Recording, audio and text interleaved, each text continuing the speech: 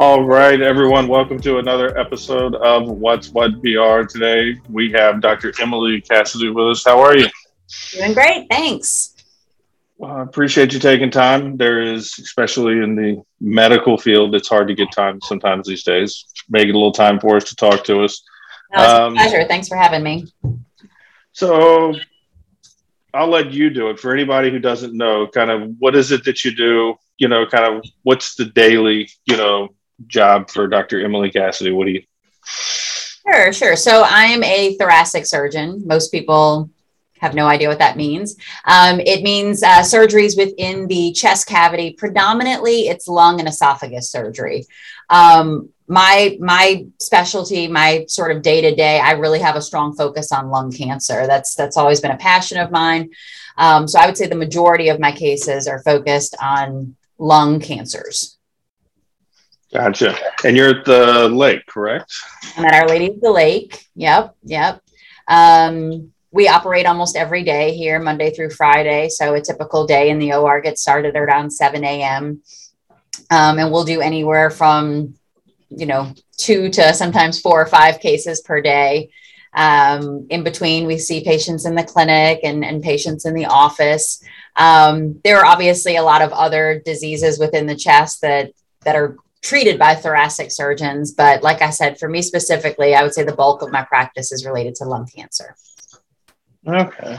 Well, it is also Cancer Awareness Month, right? That's where we're at, today. So that's one of the reasons we wanted to kind of have you come talk and goes on. I always find it funny. We have these months for things like we only need to worry about lung cancer during the month of November. No, definitely need to worry about it all the time. I think it's always good to raise awareness, and by having a month assigned, it kind of, gets us plugged in with people like you to help get the good word out there. But I do think Lung Cancer Awareness Month is, of all of the disease awareness months, it flies sort of under the radar.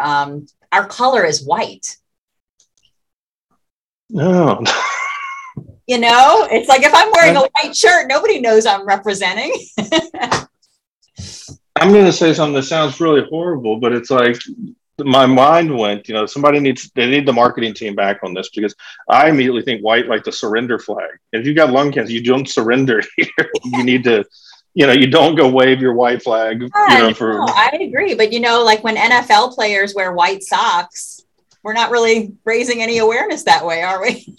Right. Hey, are they doing, is that for lung cancer? Was that for us, or is that just was the guy felt like wearing the white socks? Which one was it? So, or I guess maybe you could market it and spin it and say that it's with football they always are trying to raise awareness with the white socks. That would be a more glass half full way to look at it. You're correct. So tell me, what is if there's symptoms somebody should be looking for? Kind of walk me through, kind of risk factor symptomatic, what is it? Yeah.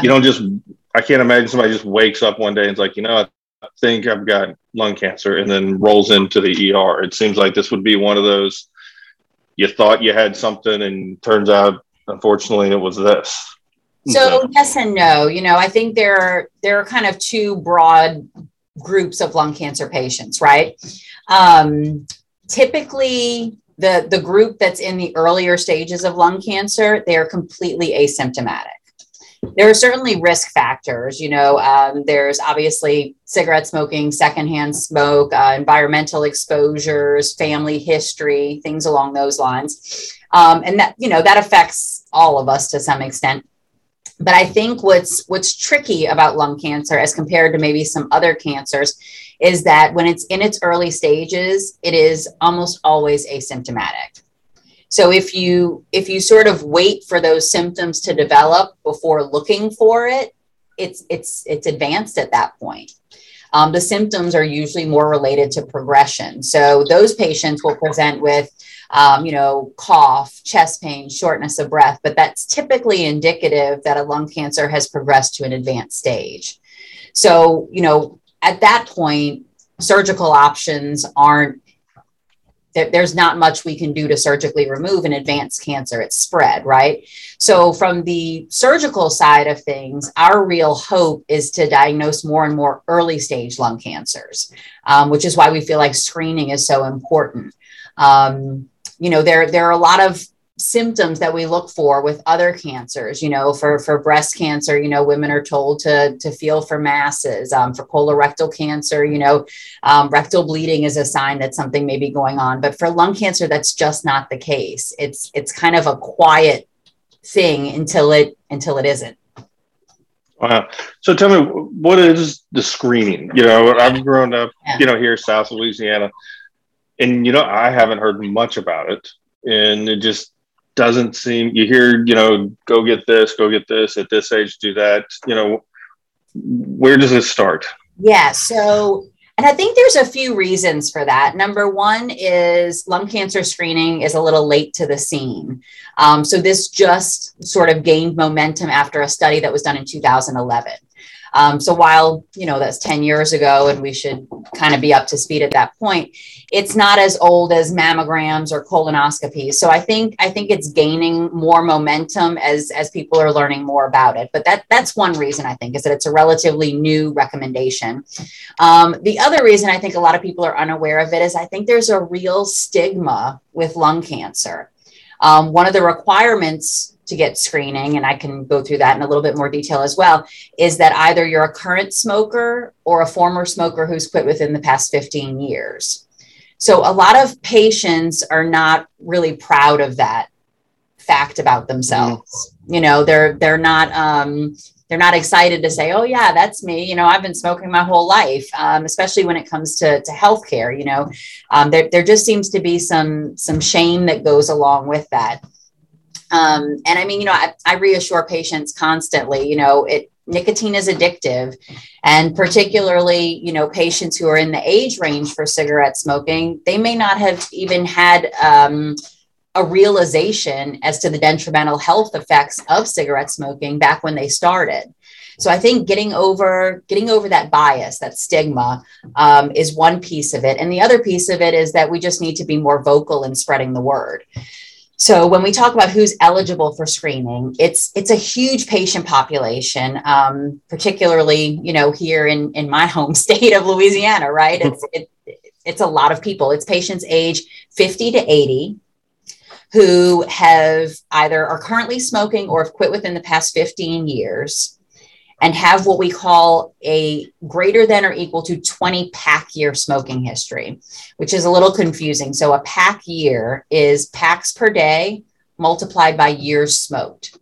So you can get to a 20 pack year by smoking 1 pack a day for 20 years, or 2 packs a day for 15 years, or, a half a pack a day for 40 years. There's a few different ways to reach that number. It doesn't have to be consecutive. We screen a lot of female patients who have stopped multiple times when they were having children, or male patients who have quit and gone back to it. But cumulatively, if you have 20 pack years and you fall within that age range, and you've smoked within the past 15 years, you're eligible for an annual low-dose screening CT scan.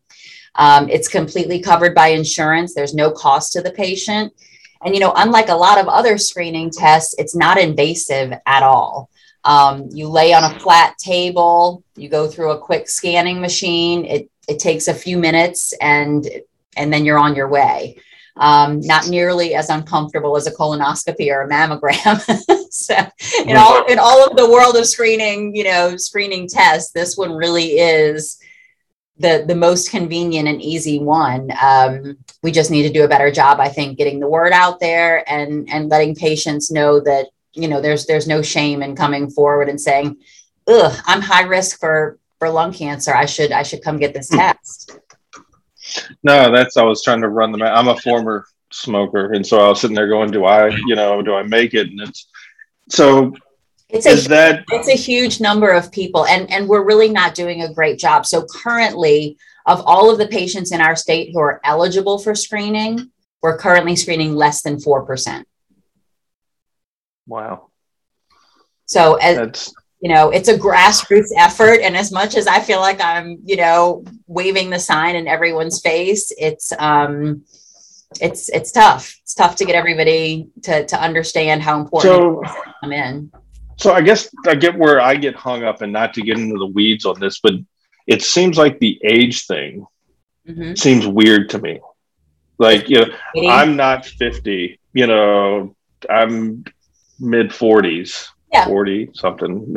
It's like, okay, but I started, I quit around when we had the flood in 16. So whatever math that is. So, but it's like, I've been smoking for a long time. Yeah. It's like, but I'm not at the mark. Is it something like, does it metastasize? Is that the right word? Does, something happen, at 50, or is it like, no, just, it's an insurance number, where they're saying like, hey, that's where we're willing to cut it. So it's definitely somebody like me come in and go, hey, I'll do it.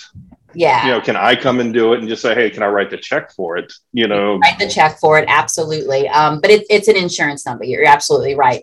So they're looking at risk versus benefit. It's also, there's research that has gone into this to prove the benefit of screening. So the big trial that came out in 2011 was the National Lung Cancer Screening Trial.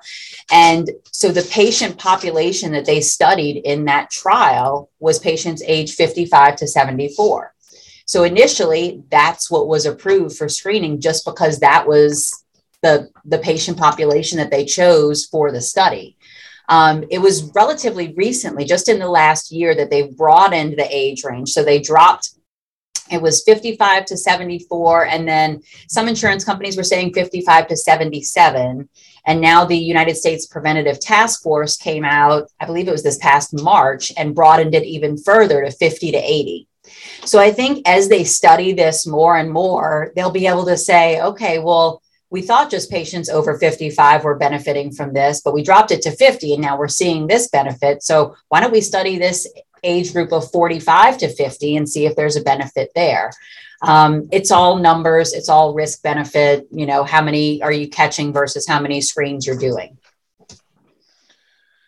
Okay. So tell me, just if somebody wanted to, where do they go? You're not going into the ER for this. Nope. Do you need referral, for this, or? There's a couple of routes you can go. So one is to talk to your primary care physician. They can order the test. It's very easy to order in the electronic medical record. So that's one route. If you have a primary care physician, if you have a pulmonologist, talk to them about it, see if you're eligible, and, ask them to order it. Most of our pulmonologists and primary care physicians should already be ordering this, but certainly if your doctor hasn't mentioned it, you should. The other alternative is just to call us directly. So we have a lung nodule coordinator who this is her whole job is helping patients, get the scans they need, get screened, all of those scans. Then if there's any significant finding, she brings that to our multidisciplinary team. And that's a team that meets weekly to review all of these CT scans in a conference room. We do it every Thursday at lunchtime. And we go through anywhere from 10 to 25 CT scans, that are concerning, so that we can make recommendations. So our nodule coordinator is able to kind of bring those concerning scans to conference, have the multidisciplinary discussion, bring patients in when they need to be brought in, or just notify them of their results, or their primary care physician if that's who's referred them. So we're working really hard to sort of make this a well-oiled machine and make sure that every scan gets the attention that it needs, and that every patient gets the attention that they need when it comes to, to interpreting those and planning scheduled follow-ups. That works. So if we go from there, one of the things is this, this is lungs that we're talking about here. This has got to be a pretty big deal from the surgical side, right? And technology is changing and moving. Has that made any change, from before? Is it, still what we're seeing on TV, people surrounding, the patient? It's made a huge change. So, the reason that surgery in the chest was always such a dreaded thing is because the traditional incision for lung surgery is a posterolateral thoracotomy incision. So a thoracotomy is a big, long incision between the ribs. the instruments just look scary, right? So there's spreading of the ribs. Sometimes there's breaking of ribs. It's not a difficult place to access. But fortunately, as minimally invasive surgery has taken off, and now we've evolved even into the robotic platform, we're now able to do lung cancer surgery through really small incisions. So our incisions are 8 to 12 millimeters, which is between, a third of an inch to a half of an inch. We have long, skinny cameras, long, skinny dissecting instruments. We're able to do the surgery more safely, with less pain, decreased trauma to the tissues. Patients are doing better. They're going home a lot earlier, and it's really not as big of an ordeal, I think, as it once was. Patients used to come into the hospital for lung cancer surgery, and they'd be in the hospital for weeks. They'd have this big incision. Wow. They would really be sort of debilitated for an amount of time moving forward. So I think this has really changed the game. And I think as we've gotten better with the surgical treatments for lung cancer, that's propelled the screening even further, because as the treatments get better, then we say, okay, we've got some really good options for early stage lung cancer now. What's the hurdle to diagnosing more of those lung cancer patients at the earlier stage, where we can really use, the tools that are in our tool shed to get rid of this lung cancer. And I think that that's a tough thing for people as well. I think there's definitely a feeling in the community. And like I mentioned, this is my community. This is my hometown. So, I get this from relatives all the time. The holidays are coming up. I guarantee you I'll have several aunts and uncles be like, you can remove lung cancer with surgery. And it's like, yes, that's what we do all day long. In its early stages, lung cancer is a survivable thing that can just be surgically removed, meaning, a stage 1A lung cancer typically won't require any chemotherapy, any radiation therapy. We just take it out with surgery, and that's it. Really? And is that, for somebody who doesn't know, is that just removing the cancer, or is that like, do we take part of the lung with it, Part of the lung with it, yeah. So it depends on the location and the size will determine how much lung needs to come out for a complete resection. Sometimes it's a lobe of the lung. Sometimes it's a segment of the lung. That's a judgment call once we diagnose a lung cancer, but it's a very successful surgery. And I think we've made it so much better than it used to be for a patient. So, but the trick for anybody who's not paying attention is to get the screening done early before it gets to the point to where, hey, there's not much we can really do, because we'd have to take the whole lung, or both, or it's not even necessarily, sometimes that's the case, right? Where the mass itself has grown to a size that it's no longer able to be removed with surgery. But the bigger problem is once it's spread outside of the lung. So lung cancer can spread to the brain, to the adrenal glands in the abdomen, to lymph nodes, just about anywhere, to the liver, so once it's in multiple organ systems, then taking it out with surgery doesn't offer as much of a benefit, because you still have active cancer in other places. So as the cancer spreads further and further, our options kind of start to become less and less to rid the patient of that cancer. Well, this is good news, and it's bad if you have it, but it's good if you catch it early. So it's really, like you said, we've got to get the message out for people to try. Is the CT scan? I've done CT scans. It's easy, right?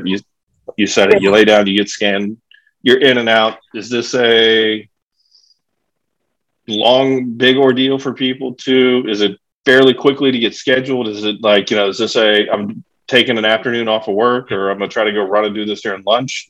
No, I think you're going to do it during lunch. It's really easy. It is really easy. It's fast. We get them done quickly. Anything that we find that's concerning on a CT scan is always going to be presented to our multidisciplinary team within a week. So we meet weekly. So even if something is caught the day after we meet, it'll be worked up within a week on the next week's nodule conference. So I mean, I think we're doing a great job being really expeditious and getting patients in and out quickly. We know it's a stressful thing for patients. We know, it's not something that you're excited about doing, right? Having your lungs looked at in 3 dimensions to try and examine every little thing.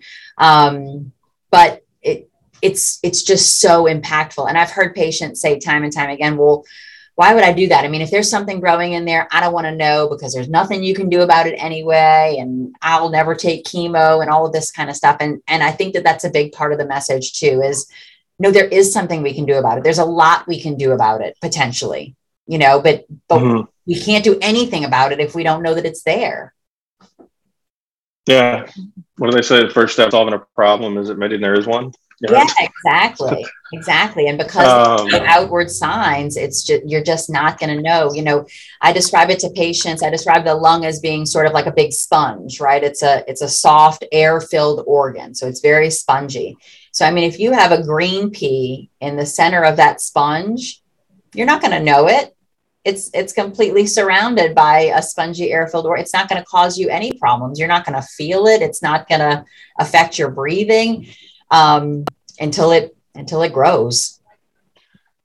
Is there, obviously we talked about the smoking and, makes it more of a high risk, but do you think, and this isn't by any means to knock or push, I have no problem, kind of in that, we live in the petrochemical industry. We've got guys, I've got family. I think everybody's got family that, works at a plant or, works next to the plant, should we be talking to those guys? It's like, hey, you really should, like, you may be at a higher risk because of, what you've been doing for the last, 30, 40 years. Yes. Yeah. And that is in the screening guidelines. It's just a little bit more vague. It's not as defined. So I think insurance companies haven't totally bought into how to define what is high risk when it comes to environmental exposures. But it's certainly a risk factor. And I think when combined with cigarette smoking, it's sort of an exponential risk. So I think as more and more studies are being done and more research is going into this and we get more definition, I think that the screening parameters are just going to continue to get bigger and bigger and bigger. There's been a huge uptick just, within the 6 years of my career, there's been a huge uptick of lung cancer in middle-aged females who have never smoked. And so there's clearly a lot that goes into it that we don't completely understand the reasons for, right? I mean, I think, there's genetic factors at play. There's environmental factors at play. It's not a direct cause and effect, smoking equals lung cancer. There's a whole lot of gray area there. And I think as we increase awareness, as we utilize our awareness month to get people's attention, then hopefully, more and more dollars are going to be spent on researching these things because they're really important. I think lung cancer doesn't get nearly the attention it deserves. Both in our state and in our country, lung cancer is the #1 cancer killer. It's more than breast, prostate, and colorectal combined. Wow. It's huge. It's a staggering number of people that are dying every day of this disease.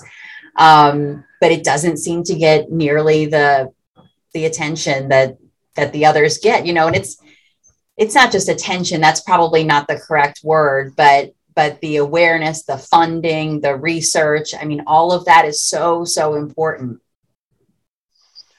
No, and I hope we can hopefully this will get somebody to either run in, make the phone call, or forward the show to somebody else, tell them to take a look, something hopefully would help with. But I don't know. It seems when you got an answer that's so simple, kind of, it's like, hey, just like you said, it's during lunch. It's make a phone call, go in. Yep. 10 days later, you got some information, and it's the better thing to do. So, it really is staggering. So I mentioned, going to the holidays with the family and, people are always asking about this sort of thing. So I've obviously encouraged numerous family members to go get screened. And a year ago, I convinced my aunt to go get screened, and sure enough, early stage lung cancer. Wow.